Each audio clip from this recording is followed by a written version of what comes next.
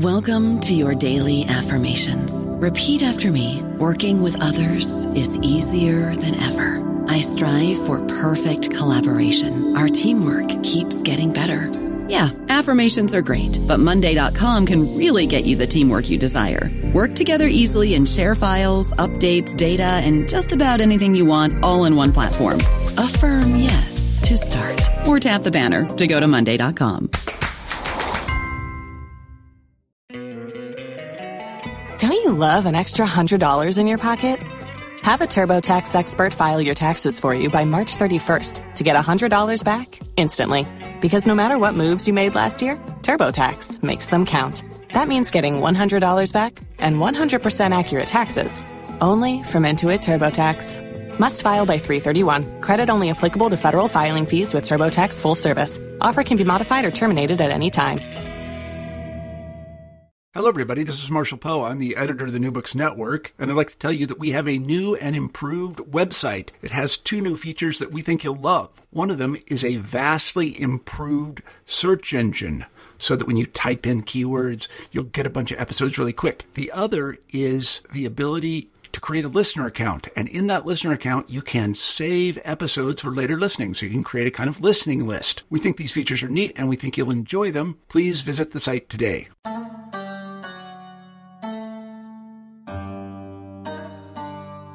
Hello and welcome to a new episode of New Books in Islamic Studies. I'm your host, Sher Ali Tareen.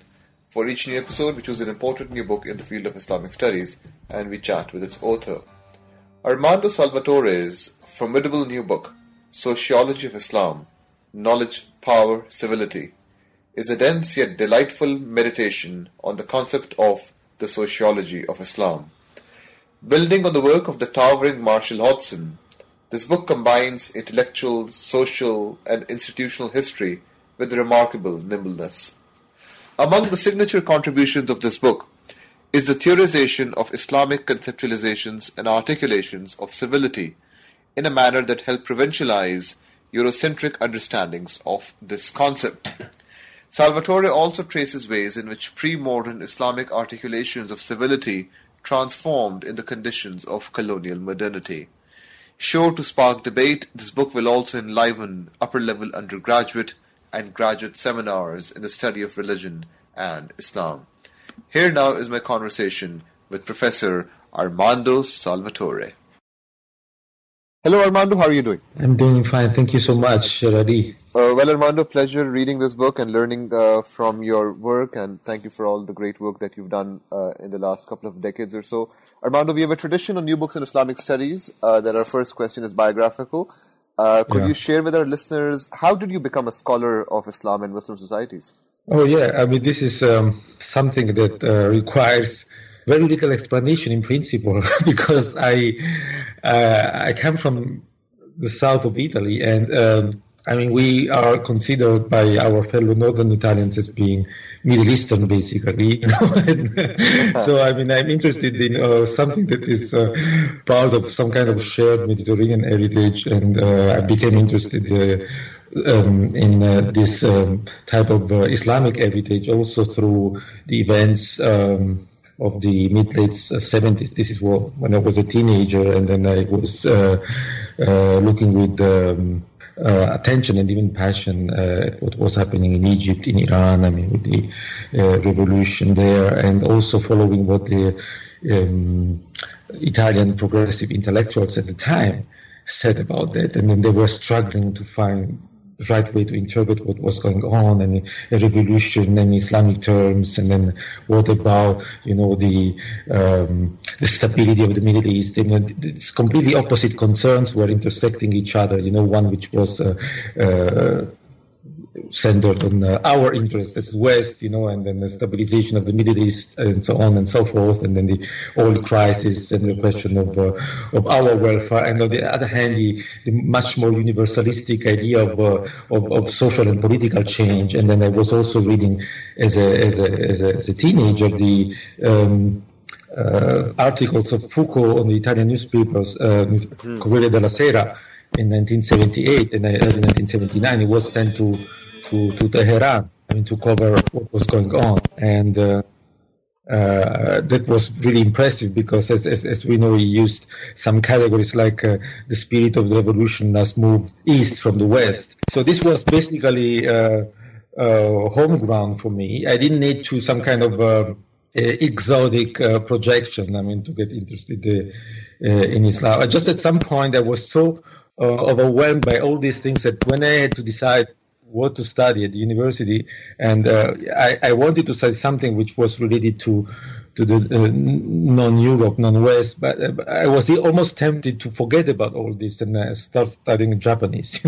But then I decided to focus on Islamic and Middle East studies and to study Arabic instead. So Armando, I was wondering if you could briefly state for our listeners what is the main argument that you try to make in this book? Yes. I think that there is maybe one major concern more than argument, because this is a kind of introductory tour de force, and so that there are several arguments. Maybe there is one central concern, which of course is unfolding through several arguments. And the central concern is that when we study Islam, which means also the other dimensions like the Islamic hate civilization or civility or Islamdom, to use the famous word coined by Marshall Hodgson, that we are not studying something that needs to be interpreted by squeezing it into the category of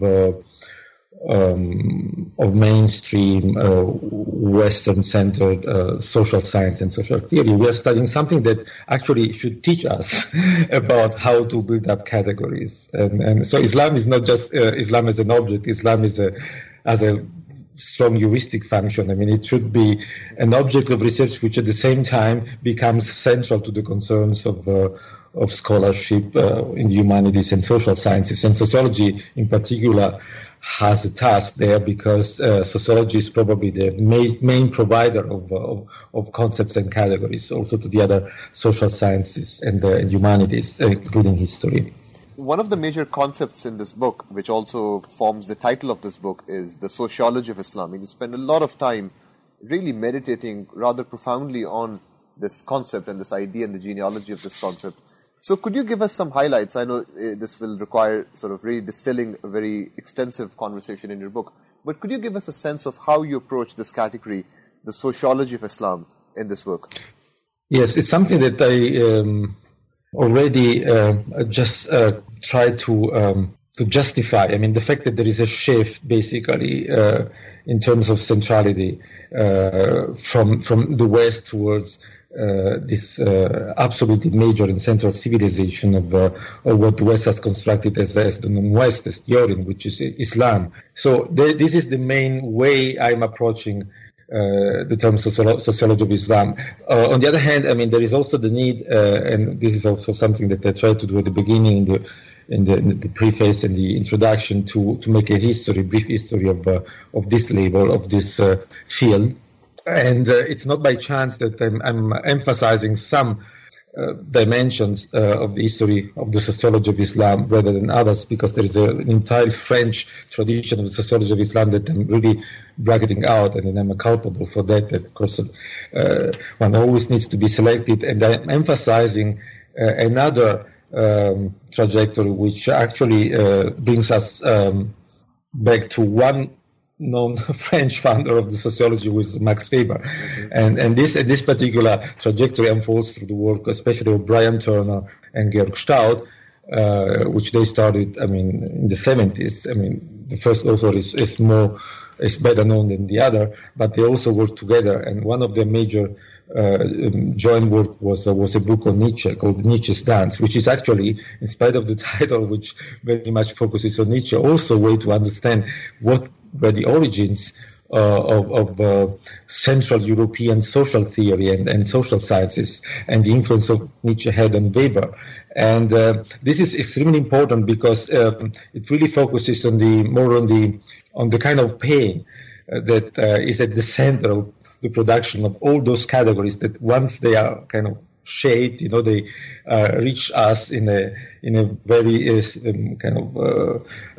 sterile form. For example, the category of charisma, but also other Weberian ideas like patrimonialism, and there is a palpitating suffering of Central Europe in a very specific age, which is the beginning of the 20th century with all its turbulences, the world wars and what happened with Europe as the epicenter of this global drama. So basically, the approach to the idea of the sociology of Islam is through this very turbulent laboratory of production of ideas and categories, and this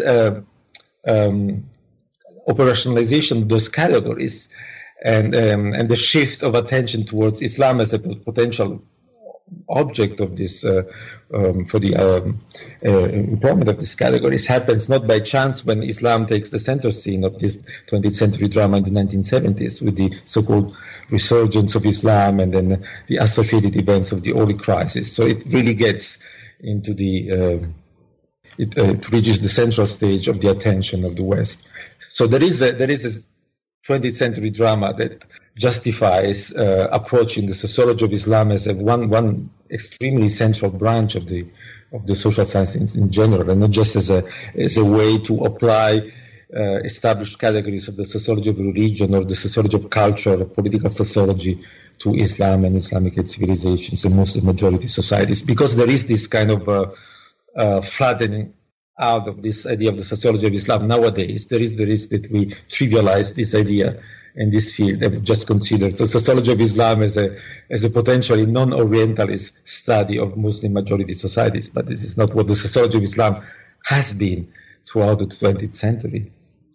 Now, one scholar who really haunts the pages of this book and that you discuss repeatedly in the context of this book, and you clearly are indebted to his scholarship, is, of course, the great Marshall Hodgson.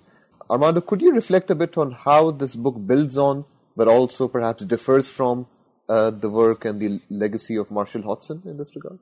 Marshall Hodgson is, according to one leading scholar I just mentioned, the sociologist Brian Turner, the real pioneer of the sociology of Islam, in spite of being himself an historian. As we all know, he passed away prematurely, and he had some kind of parallel biography even with Bernard Lewis. And he passed away. I think Bernard Lewis, if I'm correct, is still alive, and they both got interested as young scholars in the same teams. I think both studied the Ashishiyin, the Assassins, this Ismaili sect, and they had also similar categories. But Marshall Hodgson was the one who got interested in some kind of sociological classics like Weber. He was also influenced by Idiot Shields, one major sociologist of his time, and he was the head of the Committee on Social Thought in the University of Chicago. Social thought is a kind of social science that is nourished also by very kind of what I call also this very suffered sociological category. It was influenced, one of among the political theorists who were part of this very important circle, which was also a graduate school in Chicago, where people like Hannah Arendt, Mark Lilla, and others, and a lot of other authors as well. Saul Bellow, T.C. Eliot. So there is a very dense intellectual field kind of gravitating around Marshall Hodgson that makes his work almost by default sociologically interesting. And then there has been a revival in recent years of attention towards Hodgson. For example, a very influential article by Bruce Lawrence in the Los Angeles Review of Books 2-3 years ago, and by Said Amir Arjomand in the Encyclopedia Iranica, and also panels at professional associations, meetings like MESA and WOCMES dedicated to Hodgson. And the difference is that, as in the very early criticism of Brian Turner towards Marshall Hodgson, when in the mid-70s a group of, at the time, young scholars, including Turner, Talal Assad, Roger Owen, and Sami Zubayd and others, were just taking almost one-on-one, where they were taking on Orientalist scholars. Like Albert Urani or Elie Keduri and Gustav von Grunenbaum, Bernard Lewis. And Marshall Hodgson was the one that the young Brian Turner had to deconstruct. It was 1975, but he was pointing out exactly what you said. There is something intrinsically sociological in what Hodgson did, but yet he was still dichotomizing this, the inner faith and the inner belief on one hand that the called conscience is also part of the subtitle Adventure of Islam, and on the other hand, the religion, which is like the routinized, the externalized part of what we see or what we experience, what is habitualized and what socializes people into practice. And this is this kind of dichotomization which has been widely criticized after him, also by anthropologists. And this is something that, of course, we need to redress in order to make his heritage actual and usable in the present context. Now, another category which is very central to your book is that of civility. And one of the most interesting and convincing things that you do in this book is that you present Islamic articulations of civility from the pre-modern and the modern period to really undermine and provincialize Eurocentric understandings of this concept. I was wondering if you could speak a bit to this theme in your book of how you discuss Islamic articulations of civility as a way of provincializing Eurocentric understandings and ways of imagining this concept of civility.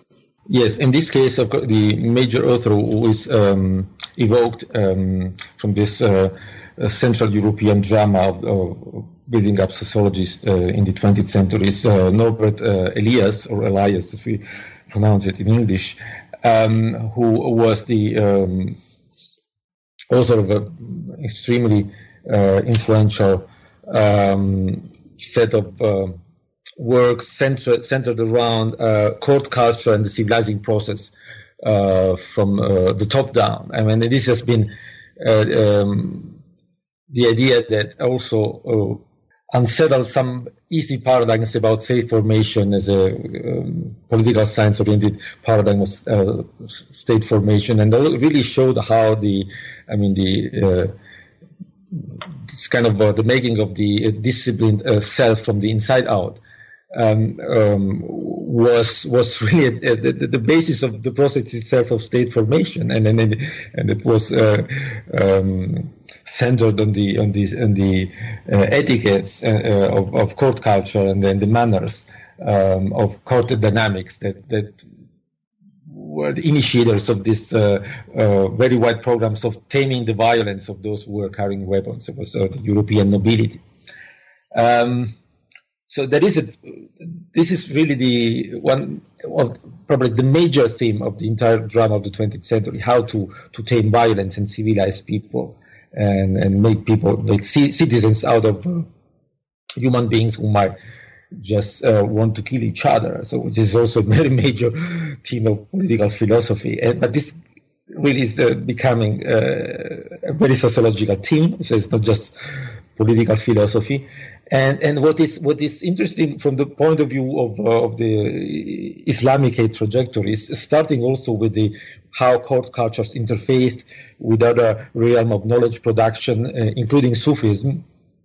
And it is exactly that this process is not a top-down process. It's there are different and crisscrossing types of influence from the top and from the bottom. You know that the making of the virtues and civilized self also can also start from the bottom, and the way the Adab tradition, the tradition of Adab, was not just an exclusive preserve of the elites, of the court administrators and literati, but became also central to the Sufi own program of education of different social layers. I mean, traders and then artisans and other all sectors of the population, and just in urban settings. So civility does not just come from the top; it also produced from the bottom, and it's also an alternative in a way to lawfulness and legality, and in a way that it wasn't really in the European case, because then of course the Westphalian state hijacked this process of civilization, of building the self from the inside out, whereas in the Islamic case there was a more successful harmonization between the legal tools, I mean, for disciplining the subjects, and then these kind of cultural tools. And so civility is more interesting and complex in an Islamic setting than it is in a European historical setting. So again, it's a way to to enrich our social theory categories. It's a way to make them more complex and also more truly universal. Armando, could you speak a bit about another major theme that occupies much of the later part of this book, which is the transformations that happen in these pre-modern Islamic articulations of civility in the modern colonial context? Could you speak a bit about some of the major transformations that you map and analyze in the latter half of your book? Yes, this is one of the points that have attracted most attention, if I can judge from the conversations I had since the book has been published. And there is also a certain level of undecidedness in my own argument exactly concerning what you said. How exactly do these pre-modern renderings of civility I've just talked about, how are they transformed in this new context? I mean, well, basically, based on what I just said, what colonial modernity was about was precisely the process or a project of civilizing, the non-European populations based on the dictates of this Westphalian form.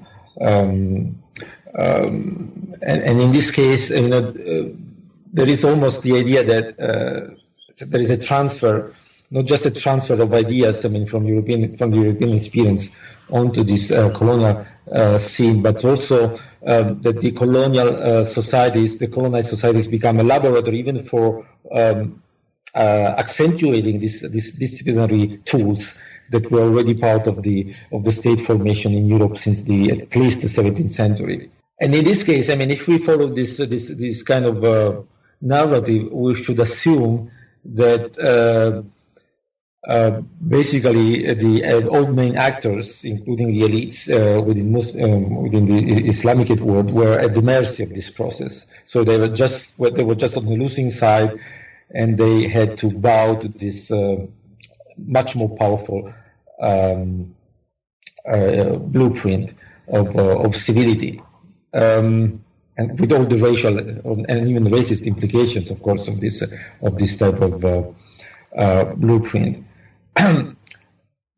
Now, what is interesting that a lot of inherited concepts, including adab, they're clearly subject to this type of pressure. And then the book by Timothy Mitchell, Colonizing Egypt, was absolutely extraordinary in showing precisely this process, so that all these old concepts were part of the new intellectual machinery, but they were basically 100% functionalized to the so-called new order of colonial modernity.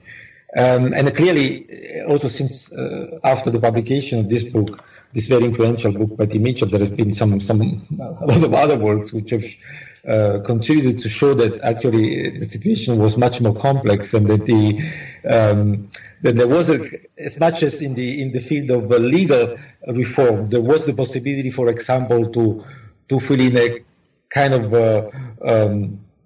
article of a civil code which had as a heading which was 100% taken from the French or Swiss civil code, to fill it with the content which was actually taken from the tradition of jurisprudence. In a similar way, there was the possibility, to provide content from these earlier traditions of civility, even to a blueprint which was characterized by the civilizing ideas of the colonial powers. And in this case, even the adab tradition was revived. It took on new meanings. It was maybe even more strongly associated with ideas of justice than it was before. It was already early on very close to the theorem of the circle of justice. But now, and then also the notion of hurriya, of freedom, is absorbed by this new type of civility that develops in the colonial context. Of course, I actually talk too little about these multiple modes of transformations that still provide space for reviving these early civilizing traditions. But ultimately, I have to say, and I'm saying this now because the book does not go that far, even chronologically, I mean, to say that, is that ultimately, since the Westphalian nation-state form prevailed, then all these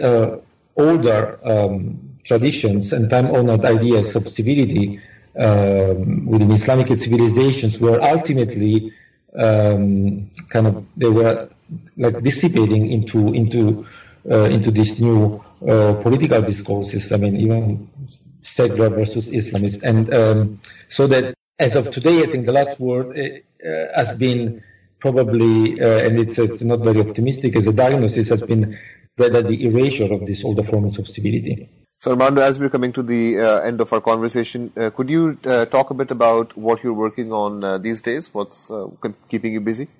I'm trying to pick up precisely this last political dimension of this entire process, which is there the possibility, I mean, to reconceive also in social and political theory terms, the original outcome of what we might well call a civilizing process spanning across different regions of the Islamic world or ecumene. At the juncture between what Hodgson called the later middle periods, which is roughly corresponds to the late Middle Ages, and the early modernity, and in terms of state formation. So what was the combination of this civility tradition, which had, of course, a very high status at courts on one end, and then new forms of legitimation of the central powers of the early Muslim empires that led to original forms of political modernity before the onset of colonialism. This is what I'm interested in right now.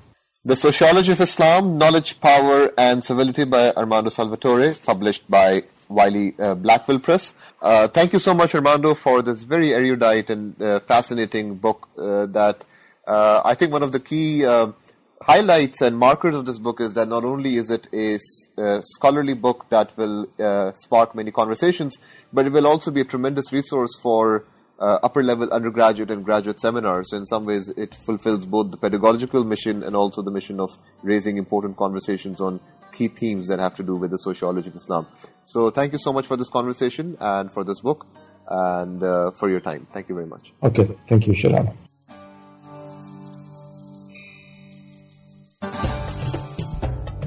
So this was my conversation with Professor Armando Salvatore on his brilliant new book, The Sociology of Islam. I hope you enjoyed this conversation. And I do hope that you will also join us next time for another new episode of your favorite podcast, New Books in Islamic Studies. Until then, stay well, take care, and this is your host, Sher Ali Tareen, signing off from New Books in Islamic Studies.